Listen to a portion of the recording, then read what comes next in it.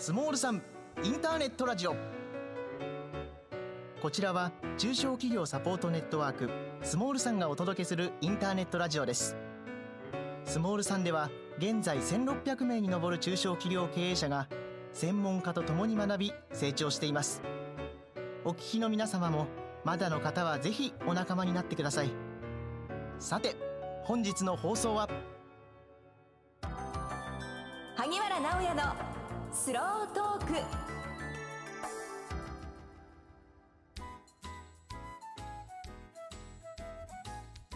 皆さんこんにちは。今月もスモールさんインターネットラジオ萩原直哉のスロートークの時間がやってまいりました。今から約30分、スモールさんの M&A プロデューサー萩原直哉さんとゲストの皆さんと一緒にいろんな話題についてスローに語っていきたいと思います。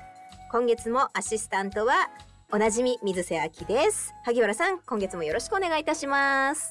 はい、よろしくお願いします。なんかちょっと渋い声。いや今だからこの1年何だったんだろうと思って、いやこれなんかこう1年経っちゃったなと思ってさ。まあ確かにそうですね。みんなそうなんじゃない？結構本当に早い、この間まで夏だよ。だって夏が終わればもう年末。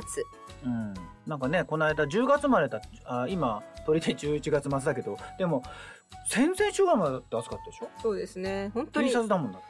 本当に夏が終わってすぐ冬になっちゃって、だからこれ結構ねあれですよ、地球温暖化ですよ。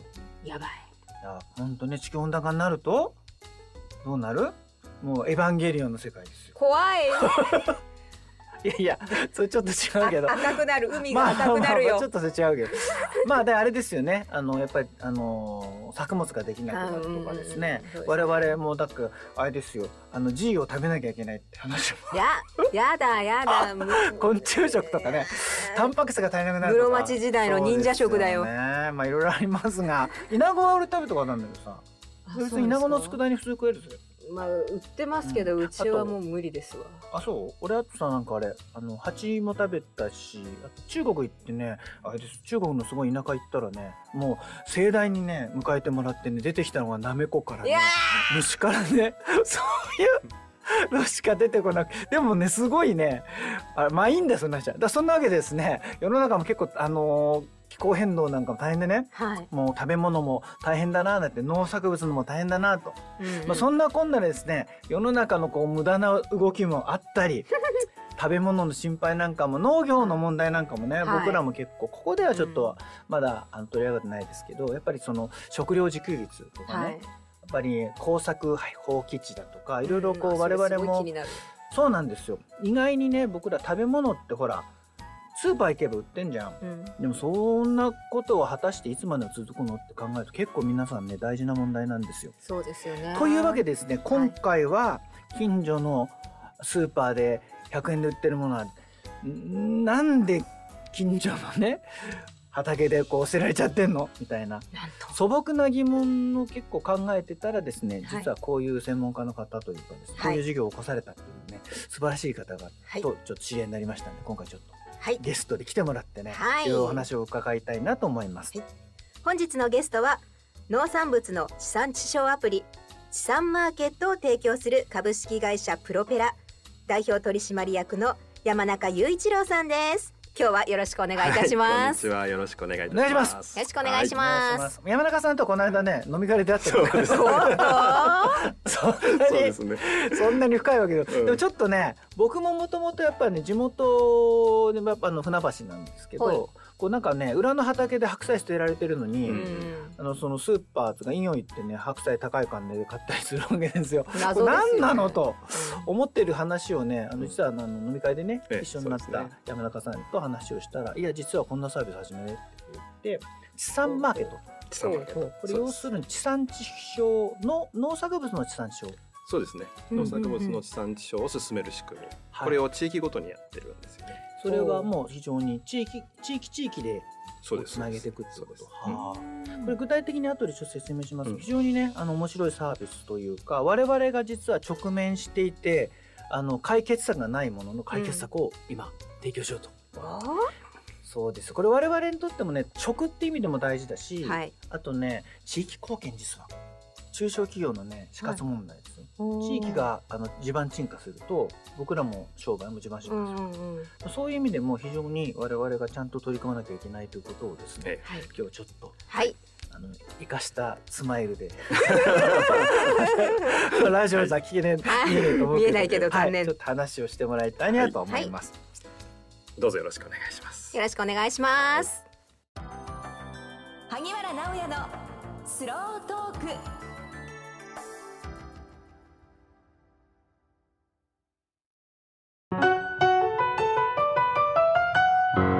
逃げ道を断ち切って言い訳は捨て去って新世界へこぎ出した僕の明日に光あれ、可能性は待つもんじゃなく迎えに行くものなんだ、フライングするくらいでちょうどいいのさ。透明や退屈な世の中と共に錆びることはないぜ、一世不投じてあとはどうなれ踊るだけ。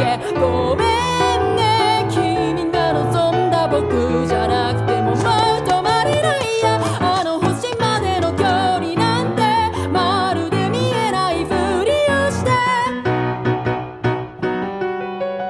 可能性は迎えに行くものだ。パセリ。萩原直哉のスロートーク。はい、山中さんは建築家がそうです。そうだよね。建築家が本業とお伺いしたんですけれども、農業とどういった経緯で農業の方に。そうね、みんな不思議がらるんですけどね。そうですよね。今も建築をやってますよ。だから本業でこう飯の食い種は建築。今のところそうですね。ただ時間の使い方どんどん農業が今増えていってまして、いずれちゃんとこっちも。なんでこうなったんですか、そもそも。なんでこうなったの。建築の仕事なので、いわゆる空間デザインっていうのをずっとやってきてるわけですよね。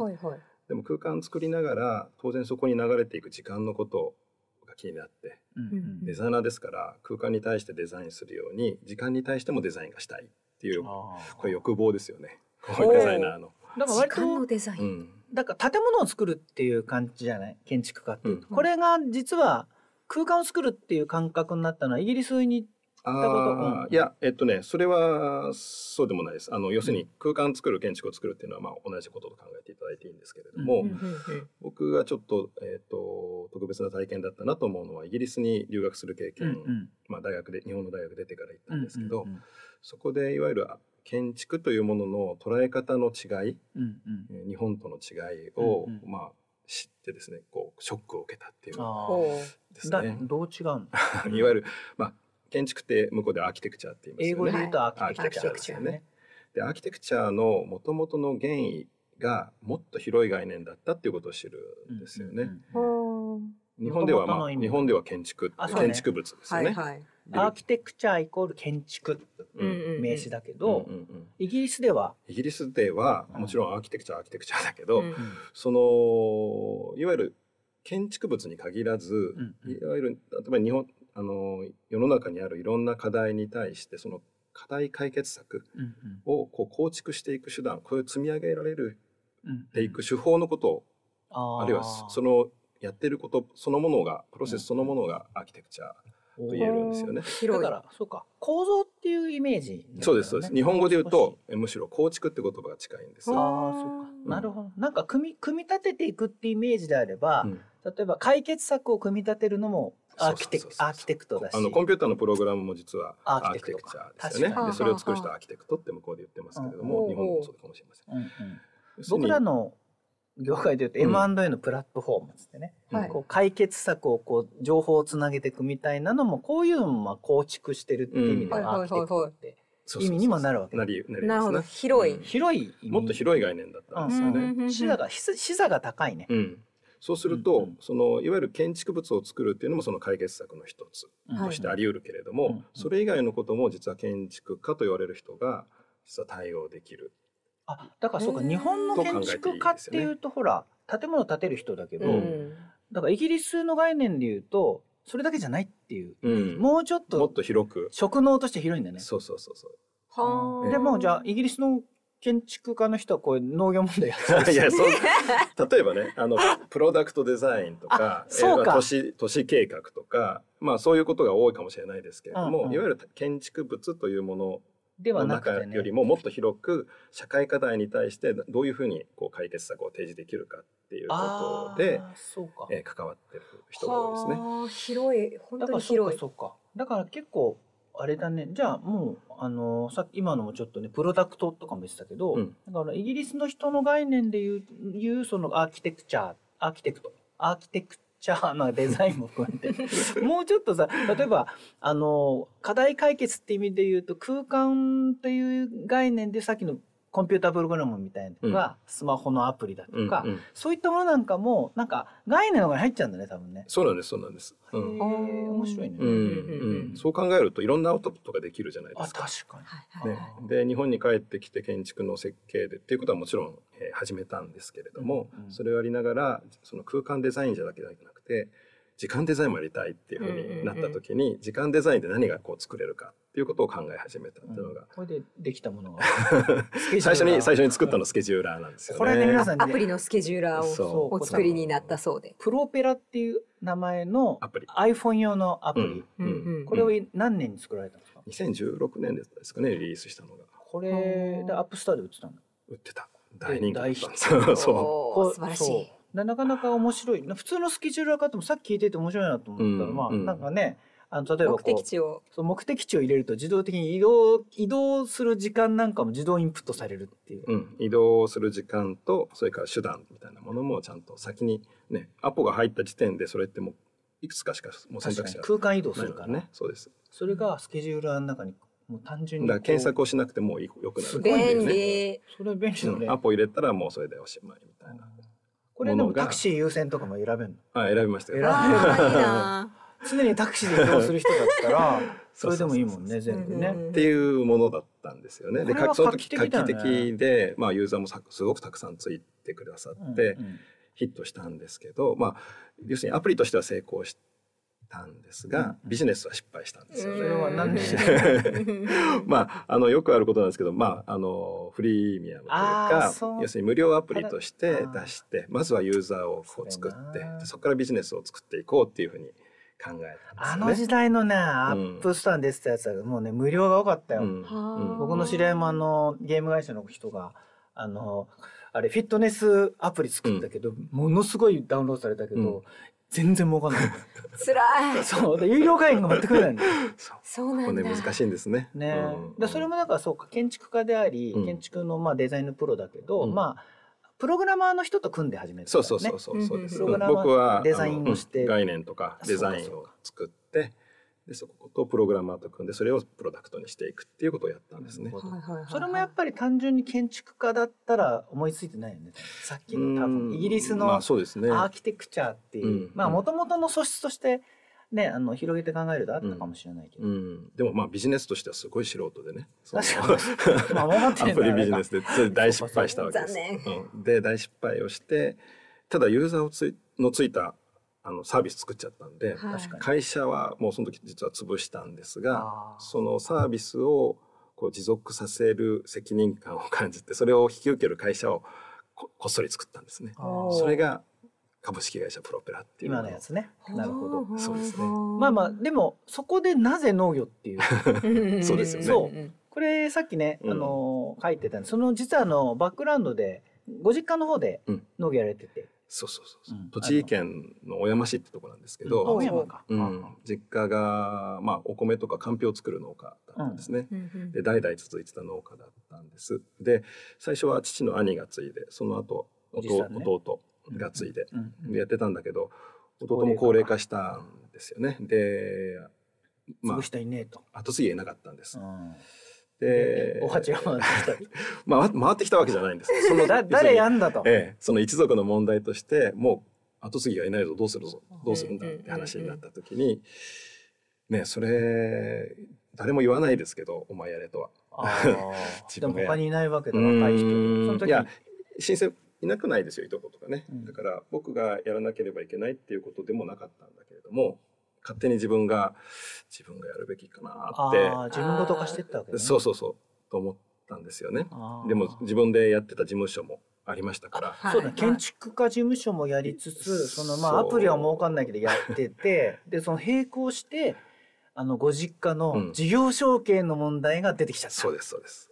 でしかもこのニュースとかでね見てる工作のあれですよ、放棄地が自分が継がなかったら俺もその当事者かいみたいな。結構そこで農業に初めて接触するわけだ。そうです。だからもちろん知っていたそういう社会課題に対して自分でその高齢化の問題とか工作放棄地の問題とか食料自給率の問題とか、それに対して一農家として何かできることがあるかっていうふうに考えた時に、途方もない問題に思えたんですよね。これは建築家事務所辞めて農家になって、で生産はもしかしたらできるかもしれないですけれど、その社会課題の解決には遠いなと考えた時に、しかも未来がこう見えなかったんですよね。描けなかったんです。で、いや産業そのものの未来がね、続かないんじゃないかっていうふうに思えてきて、でそもそものその構造をなんとか直さない限りはこれ農業の未来がそこで構造にいっちゃうんだね。そう。そこでいう構造って流通構造だね。そう、農業という産業がどういう構造で成り立ってるかっていうことを考えたときに、やっぱりすごく重要なのは、流通ですよね。日本中で作っているものをどうやってまた日本中にこう回していくかっていう時に、国と JA さんが作り上げた中央市場と再分配の仕組みがあるんですよね。でそれが日本中そこを支えてきたっていう事実があると思うんです。高度成長期でね、人が増えて、食べ物が大切で日本中にこう集めて再分配がものすごく機能してた。そうですよね。ある時までは。そう。ところが今も機能してますよ。機能してますが、その物流構造を支えるのに、実はスーパーで売られてる100円のお野菜の60円70円が流通経費なんとですね。で農家さんの手取りは30円とか40円で、そのうちもう半分ぐらいも原価ですから、売上利益がね本当にこう少ない中でやるしかないわけですよ。でこれはやっぱりなかなかその後継ぎができないとかいうものの根本の原因にここがなってるだろうというふうに思えたんですよね。そうか、だからもう工作放棄地をっていうよりは自分がこれをね、建築家を辞めてこう米作りに行くんではなくて、そもそもこれもう少し高い視座から見て流通構造とか農業の構造問題を解決しようって方に行ったってことね。そうです。農業という産業構造のリフォームを建築家としてできるかどうか、そういうチャレンジなるほどなんですよね。はい、そこでようやく地産マーケット始まる。地産マーケットが。だから後半ちょっとね、具体的にどうやってその課題を解決していくのかについてちょっとねお話を具体的に聞いてみたいなと思います。後半はでは画期的な取り組みとしていろんなメディアでも取り上げられつつある地産マーケットについてお話を伺います。萩原直哉のスロートーク。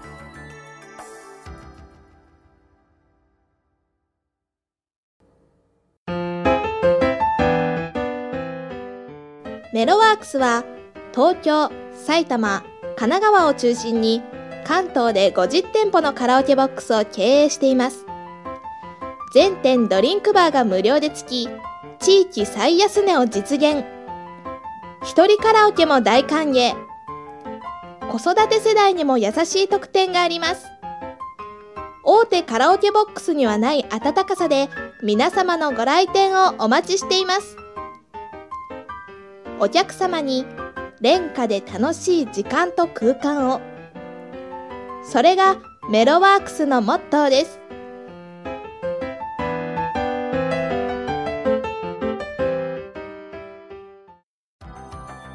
萩原直哉のスロートーク。はい、そんなわけでちょっとね、建築家の人がなんでこう農業っていうのは個人的なバックグラウンドもあったっていうのはすごくね、多分自分の本当に直面した問題だからね。そうですね。そうですね。でも僕はちょっとこれで聞いてて、だからかってちょっと思って、地元のタイトルに戻るんだけど、やっぱり地元のね裏の畑で捨てられてるものをなんで高いから払って買ってんだみたいな、謎現象だからやっぱりかつてはそれでも非常にこう成り立ってたものが今ねそうじゃ必ずしもうまくいってないものってやっぱり地産地消がうまくいってないのが一番大きいってことですかね。今の農産物がいわゆる系統出荷と言われてるやつですよね。系統出荷、JA さんが集めて、まず JA が集めるでそれを中央に卸中卸と経由して中央市場に集めて、それで価格を決めて再分配してそれぞれのスーパーに届いてっていうようなことですよね。聞いてるとそうだなって思いますけどね。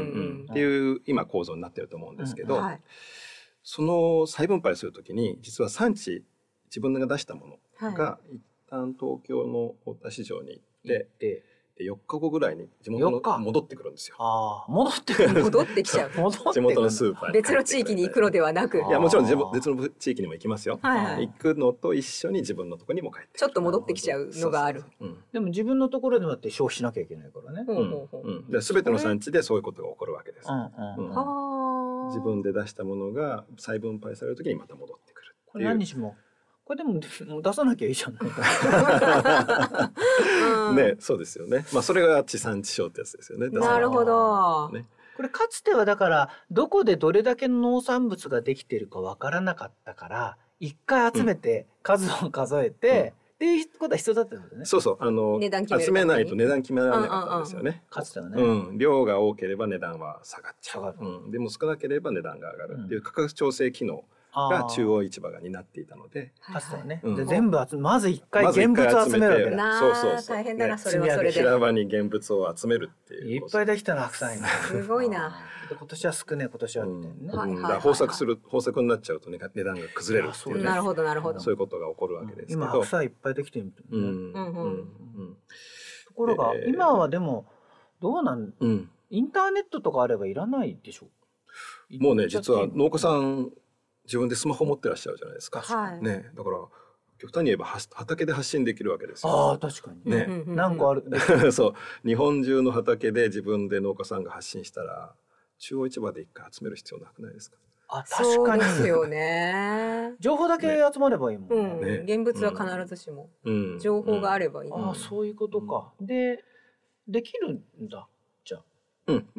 できるんですけどね。ただやっぱりそれぞれの産地にはそれぞれのシーズンもあるし、その作ってる作物も限定されるので、集めて再分配してあらゆるものが手に入るっていう流通は必要なんです。なるほど。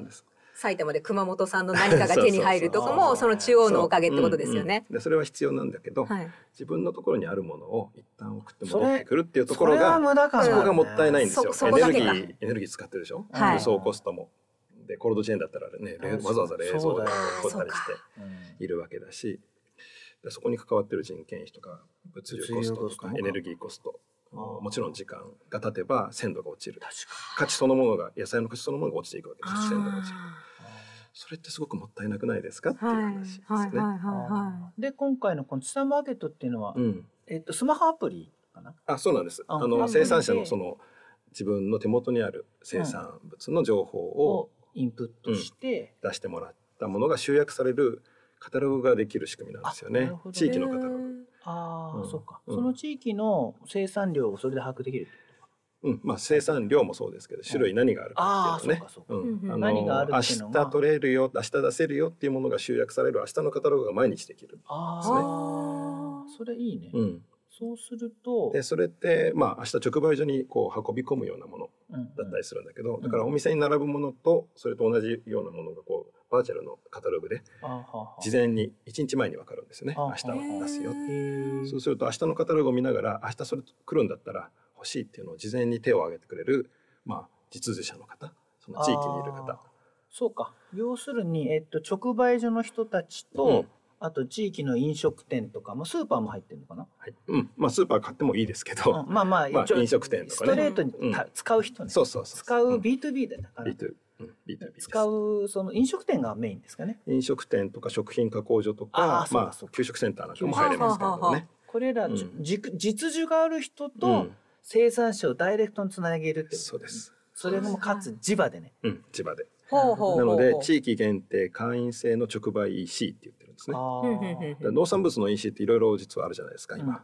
いろんなサービスがあって、全国の生産者と全国の消費者を1対1で結んで、で宅急便で送るみたいな、そういうサービスって今いくつも出てきてますよね。それはでもリーチ長いよね。そう結局あれって地産地消じゃない地産地消じゃなければいけないってことはないんですけど、宅急便使わなきゃいけないというのは一つの問題点ですね。送料か。1000円のお野菜に1000円かけて送るみたいなね、そういうことが起こっちゃうし、あと農家さん全員参加できないんですよ。あれって要するに作るプロ、農家さんは作るプロですけど、売るプロにもならないとあれにできないわけです。要するに商品として自分で発送もやんなきゃいけないし、魅力ある商品をやっぱアピールするところからですよね。写真きれいに撮ってきれいな言葉を載せてで売らなくちゃいけない。写真大事ですもんね。そうですね。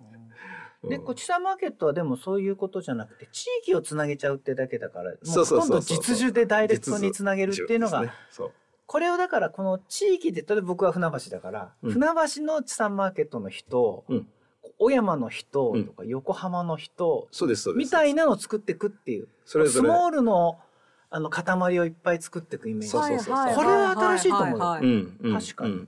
そういうことなんです。足りないものは他から買ってくれるもんね。そうなんです。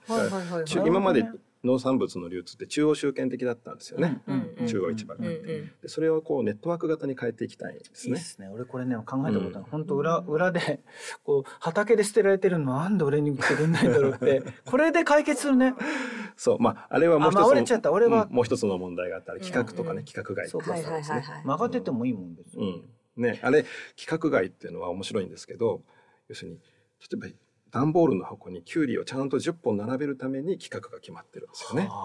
美味しさとかじゃなくて、要するに曲がってると10本収まらないじゃないですか。だから曲がってるのがダメなのはそういう理由なんですよ。要するに大量に流通させるために一番都合のいい形を作るために農産物をそれに合わせていく。そういうことなんですね。だからちょっと曲がってたりするんですね。収まる。なるほど。曲がってんのその分で買えばいいのねってことは。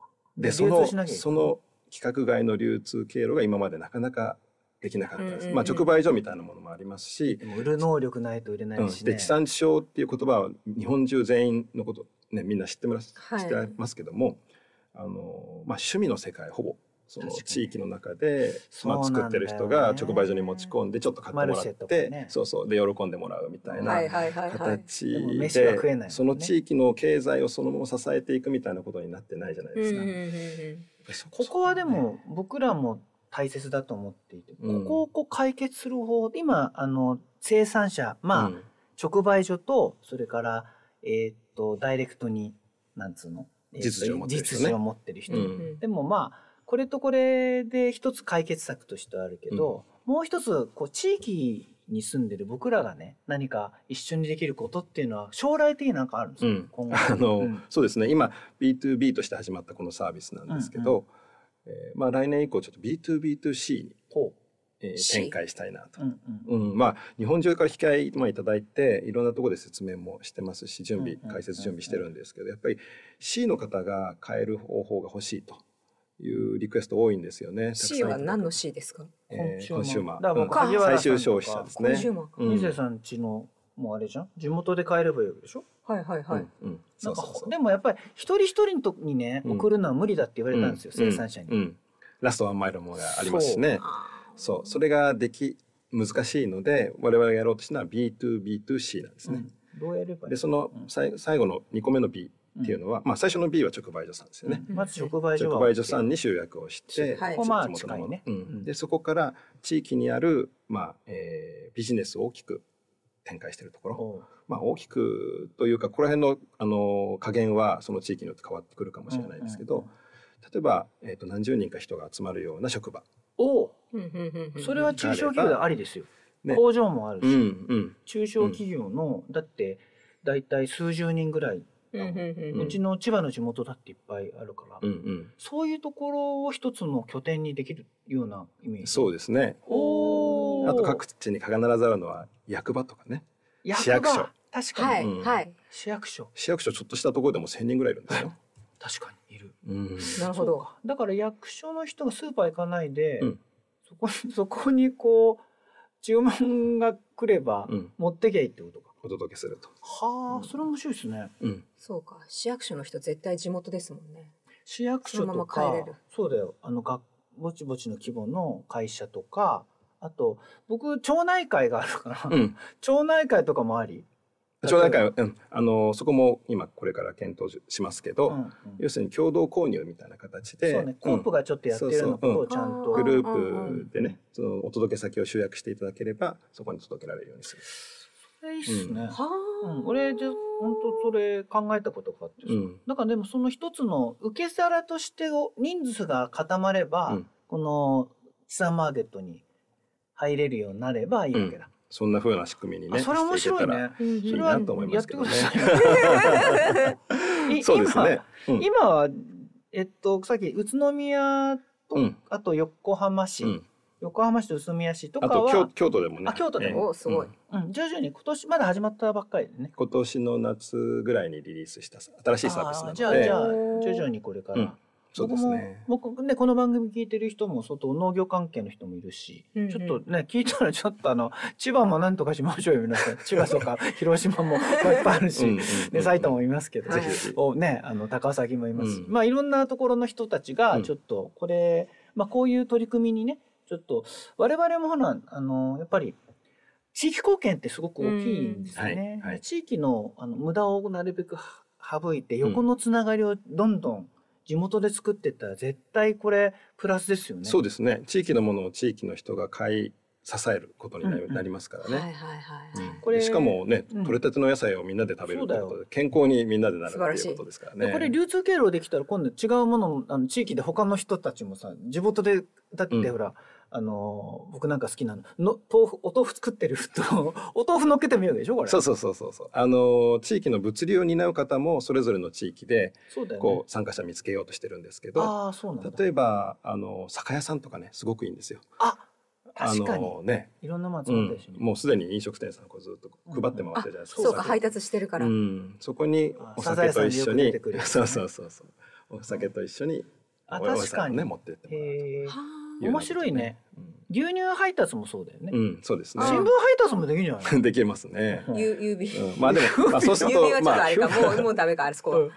新聞はでも取ってる人と僕たちはやっぱりねこう集約をしてなるべくその物流のコストを下げていきたいっていうのももう一つなんですよね。ラストワンマイル問題。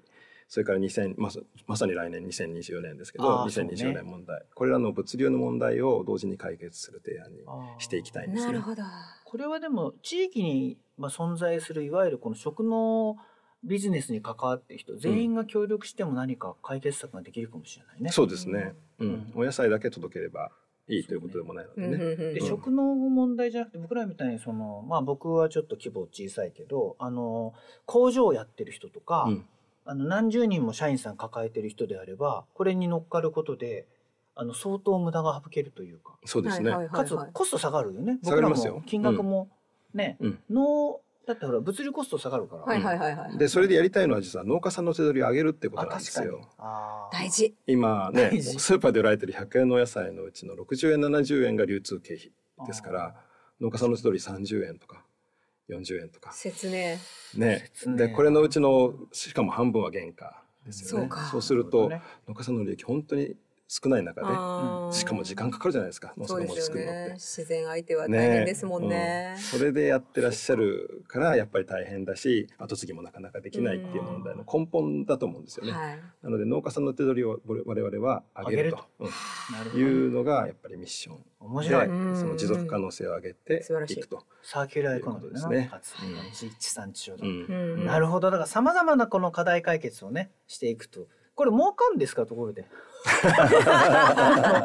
我々がそうなんかいい話だけどあれでも全然なんか山中さんが儲かる話になってでも薄くいっぱいもらえばいいもんね。プラットフォーマーになるよね。そうそう、我々目指したらプラットフォーマーですね。なのでそう農家さんの利益を最大化するっていうミッションだから、そこ一番儲かっていただいて、ね、あんまりでこれ山中さんが一番儲けててね、フェラーリ乗り始めたなんかマージンどんだけ乗ってんだみたいな。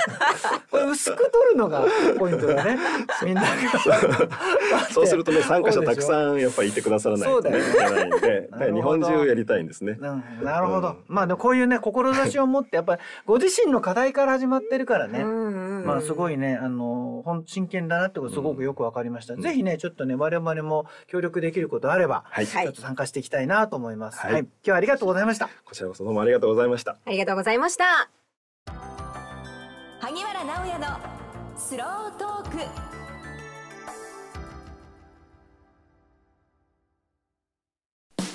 地域コミュニティを大切にする金融機関、第一勧業信用組合。地域やお客様の課題解決、そして永続的な社会づくりに貢献します。スモール3は1600名に上る中小企業経営者と10名の専門家たちが共に学ぶ知的サポートネットワークです。月2回ニュースが配信され、そして全国にゼミが組織され、毎月勉強会が行われています。入会ご希望の方はホームページからどうぞ。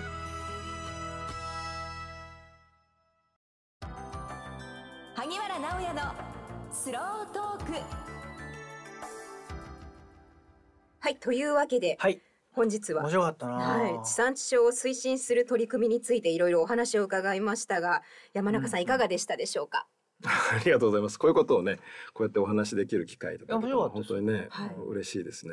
山中さんが儲けないってのいいな。いや、僕たちも儲けるつもりでね。やりますよ。山中さんがまたさ最初のアプリでねうまくいかなかったらただじゃまずいよ。ちゃんとじゃ山中さんが生存できるだけの利益を取りつつ、ちゃんと収量が増えてね。農家の人も盛り上がってで途中で物流関わる人とか全体が増えていけば逆に輸入量が減ったってね、全体増えるもんね。今の自給率考えたら伸びしろすごいあるってことですよ、この産業。そうですよね。だからもっとこれは何か地産地消分だけね、なんか仲買人の人たちが損するんじゃなくて物量増やせばいいから。そうですそうです。おっしゃる通り。物量をね、そうなんです。でちゃんと無駄になってるものをちゃんと回す。素晴らしい。素晴らしい。ね、いい話を聞いてね、ちゃんと建築家の仕事ももうやらなくなりそうな勢いですけど、やりつつっていうかこれも建築なので私にとってはアーキテクト、そうそう、国の構造を作り直すっていう一番今までやった中の仕事の中で大きな仕事だと思ってやらせてもらってる。ぜひちょっと中小企業とね連携していってほしいなとかすごく思いました。ぜひぜひ。どうもありがとうございました。ありがとうございました。さて次回は来年1月1日の放送です。って簡単に放送するんだろうか。聞いてくださいね。それでは皆さん良いお年を。早いけど。